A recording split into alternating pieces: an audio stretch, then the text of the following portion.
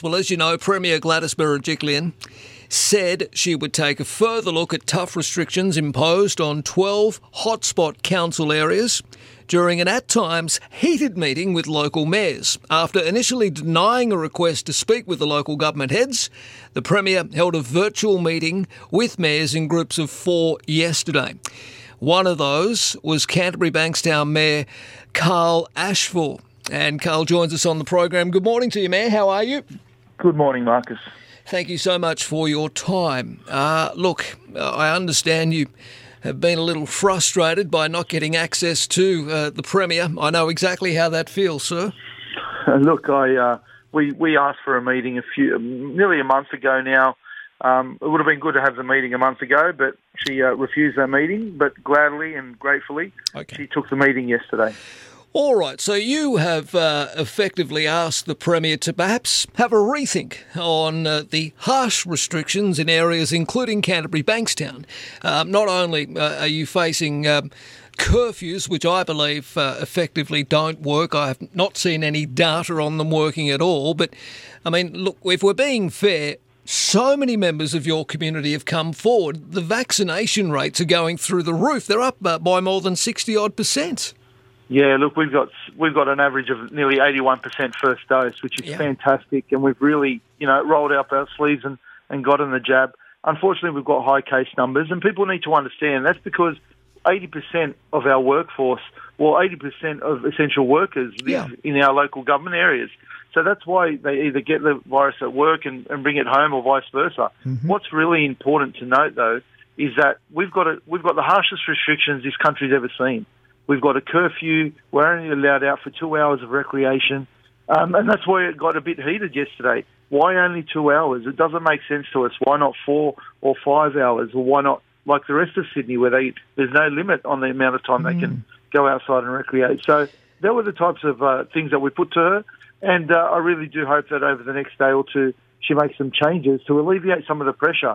Because the reality is that, we've got people that are stuck at home. Mental health is a real concern. Absolutely. We've also got people, that can't go to work and earn an income, and they've still got bills to pay. They've got to pay their rent. They've got to pay their mortgage. They've got to pay their bills, and that's why we need some pressure to be alleviated because it would just really help. It'll be really a good message from the Premier. Well, I would have to say that people in your area, the Canterbury Bankstown area, I mean, they're doing their bit. They're, one of the hotspots leading the race to be inoculated. First dose vaccination coverage increasing by almost 66% in Cumberland, Burwood and Fairfield. You've also increased first dose vaccination rates by about 65%. I mean, there are some, there's a lot of merit to perhaps allowing more freedoms. First and foremost, perhaps ditching that ridiculous curfew, which doesn't work.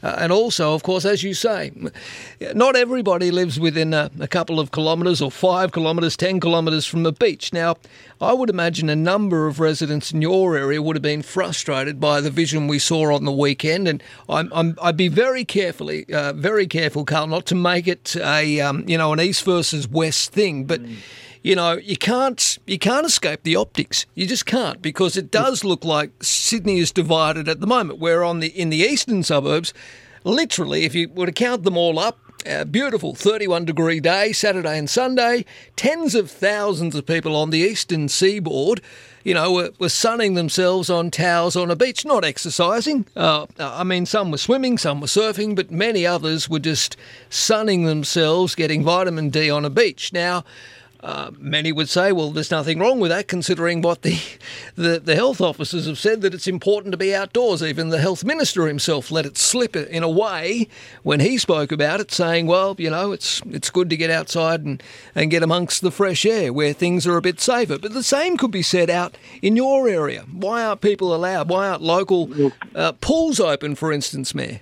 Absolutely. Look, those optics certainly, it doesn't only look bad, it feels bad for us. And it's not the fact that people were going to the beach. It was the fact that there was no social distancing, no mask wearing, and no over-policing. While here, our community members, if they're not wearing a mask, they get stopped by police. They get questioned and potentially fined. So, it's that double standards. And that's what I raised with the Premier yesterday.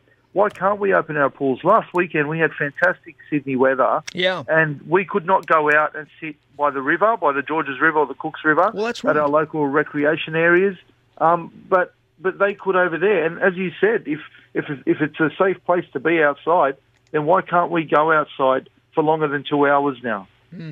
Are you confident that, I could just imagine, there'd be so many businesses in your local government area, within the Bankstown, Canterbury Bankstown area, so many local businesses that have been affected by not being able to open to the public. I'm sure you've received much correspondence as mayor from struggling businesses trying to, as you said, put food on the table, feed their kids and just make a living. Are you confident maybe within a month of things kind of returning to normal with COVID-safe conditions? Look, I know that there are some businesses that they've crumbled. It's too late for them, unfortunately. But and look, we need to work out ways to make sure that they're able to maybe start a new business. Sure. But most of our businesses are really looking forward to coming back to work. They don't want to be stuck at home. They really want to see their customers again and be providing that service, and that's what's important. And I know that the Treasurer is working on an economic recovery plan.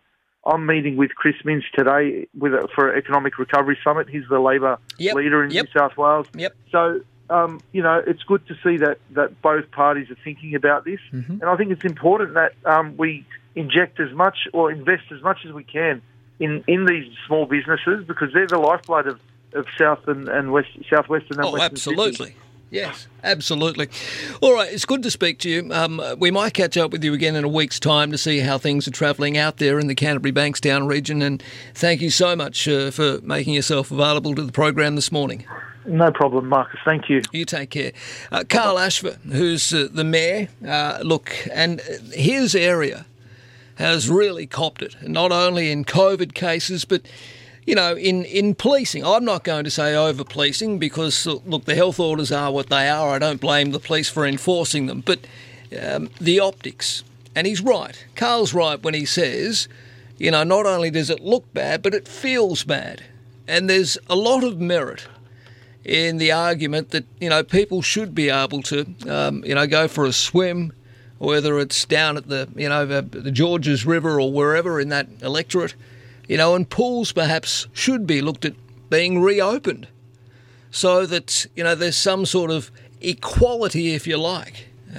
Because rightly or wrongly, if we have another beautiful spring weekend, which I'm sure we will, either next week or the week after or leading up to before everything reopens mid-October, I'm sure the weather will improve by then, we will see exactly the same thing. And people in the west and southwest in these lockdown areas who are doing the right thing, who are increasingly getting vaccinated ahead of a lot of other government areas, they deserve, in my opinion, some greater freedoms as a reward for, playing their part, doing the right thing. There are some that still don't, I get that, but they're everywhere all over Sydney, people who do the wrong thing. I think the proof is in the numbers.